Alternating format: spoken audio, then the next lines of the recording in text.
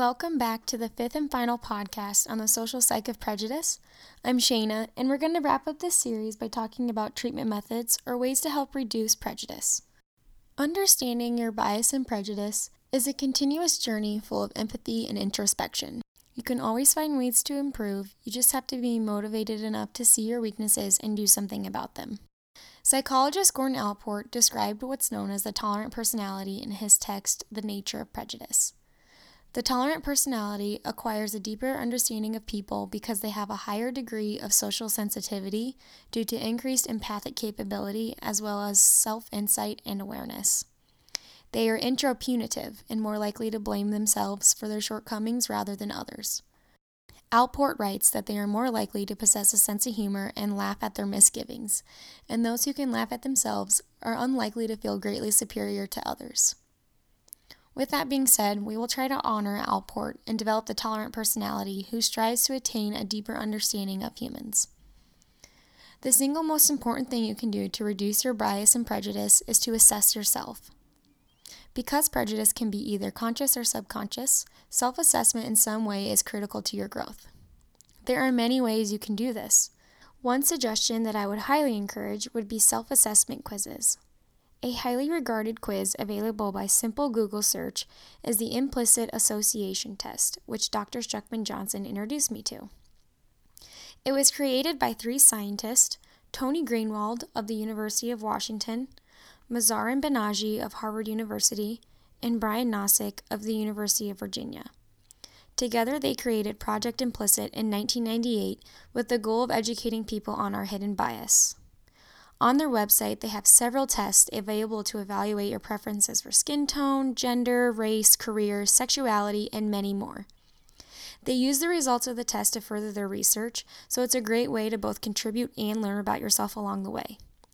To take one or more of these self-assessment quizzes, head over to projectimplicit.net or follow the link listed in the podcast notes. Another resource available is a website called Outsmarting Human Minds. It was created by Mazarin Banaji of Harvard University, the same psychologist that started Project Implicit. OutsmartingHumanMinds.org offers modules, videos, and tests in order to challenge yourself and expose your bias.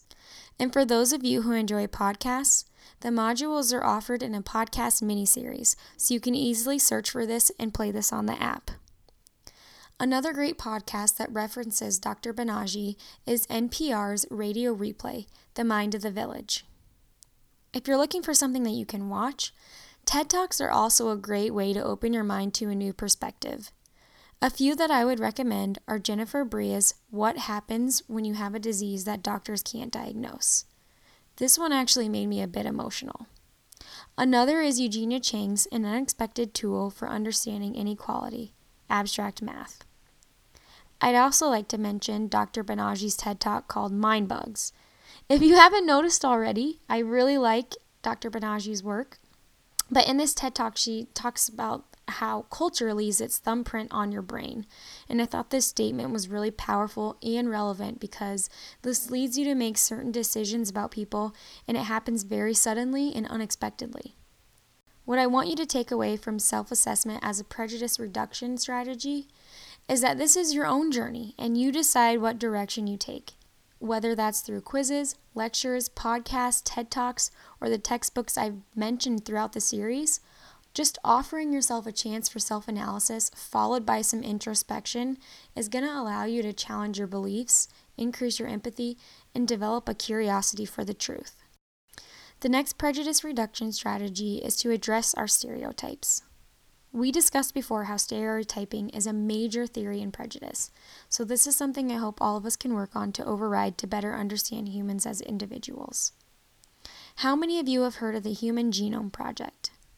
It was an international research project coordinated by the National Institutes of Health and the U.S. Department of Energy, who partnered with the UK, France, Germany, Japan, and China to determine the sequence of the human genome. It started in 1990 and it took 13 years to formally complete, and the research was important because it helped us understand the genetic blueprint of humans as well as the impact of specific genes and proteins. According to the National Institutes of Health, it was found that 99.9% of all human beings are genetically identical. Identical! We are all much more alike than we are different. That means that only 0.1% of the human genome accounts for the actual differences we see in humans. Importantly, the Human Genome Project helped inform us that there are absolutely no genetic variations that can be used to distinguish whites from blacks or Asians from Hispanics in the human genome. Yet we still have these specific traits that we will automatically attach to someone based on their appearance. I think this information from the Human Genome Project is valuable because it helps you to see that stereotypes are the result of societal climate and social constructs. The best way to combat stereotypes is to start embracing diversity. This can be really difficult for people to do, oftentimes because it requires stepping out of your comfort zone. But knowledge is power. You should never stop trying to replace your negative stereotypes with others' truth. You can do this by engaging in workshops if they are available. There are many health organizations that will offer these, as well as your educational institutions. During my undergraduate studies, I participated in something similar called Voices of Discovery. Basically, it was designed to start a conversation about different stigmatized groups with the goal of eliminating our stereotypes. It's really difficult to talk about sensitive subjects like racism and homophobia or xenophobia, but being able to listen to other people's stories kind of helps you understand them better and helps you to build empathy. From this experience, I learned that if you're truly curious about someone's culture or sexual orientation or something like that, and you have the desire to understand them better, just have the courage to ask them. According to a study conducted by Ingemels, Goodwin, and John in 1996, the more contact you have with a stigmatized group, the fewer stigmatizing attitudes you will have in return. I think this is super important, especially as a health professional. We need to be able to feel comfortable to have uncomfortable conversations. I mean, how do you expect to grow if you don't ever step outside your bubble? Additionally, as a future health professional, something you should always be aware of is the demographics of the populations you will serve. So the third prejudice reduction strategy will be all about actively seeking specific information on your patients. A resource I would suggest using is the Kaiser Family Foundation, or KFF.org.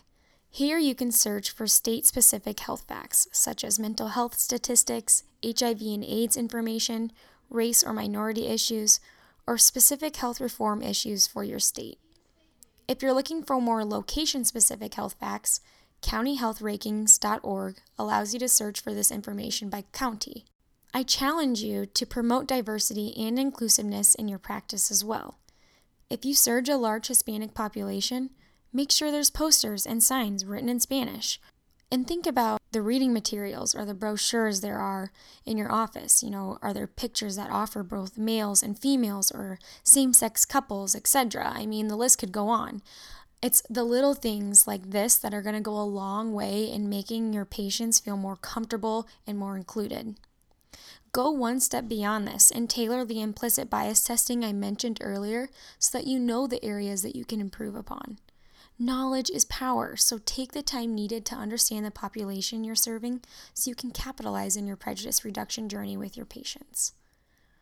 Another important method I would suggest is when you get into practice, or if you have already started practicing, dedicate some time and energy to addressing health disparities that affect the populations you serve too. You can first get the facts by visiting the CDC's website and searching your state health disparities. Then ask yourself what you can do to address them through your practice. Like, is there a recommended screening or monitoring guidelines that you're missing? And things like this. Once you're comfortable understanding these disparities, start advocating for the health reform necessary to improve them. Pay attention to your state legislation on healthcare reform or laws that may affect access to care. The final method I will suggest is that if you as a health professional witness forms of prejudice or discrimination in your practice, at the grocery store, in a parking lot, or anywhere, have the compassion and strength to step in and protect patients, protect human beings, and provide education as necessary to others in the process. Prejudice happens when the expectation you have in your own mind of someone else becomes more important than the real-life individual standing in front of you. That's my favorite quote regarding this subject by Ponteroto, Utsi, and Peterson from their text Preventing Prejudice. Prejudice is human nature. It's survival. It's cognitively and behaviorally critical. But it's not always right. I hope you can take this series as some food for thought, and now you're able to better understand what prejudice is, why it exists, how it could be harmful, and what you can do about it. I want to thank you all so much for listening to my capstone project, and hopefully down the road, when you're able to incorporate some of this information in your practice, you take a step back and smile because you actually did it. And then hopefully you'll hear the sound of my voice cheering you on in the background. Good luck on your future journeys, everyone, and take care.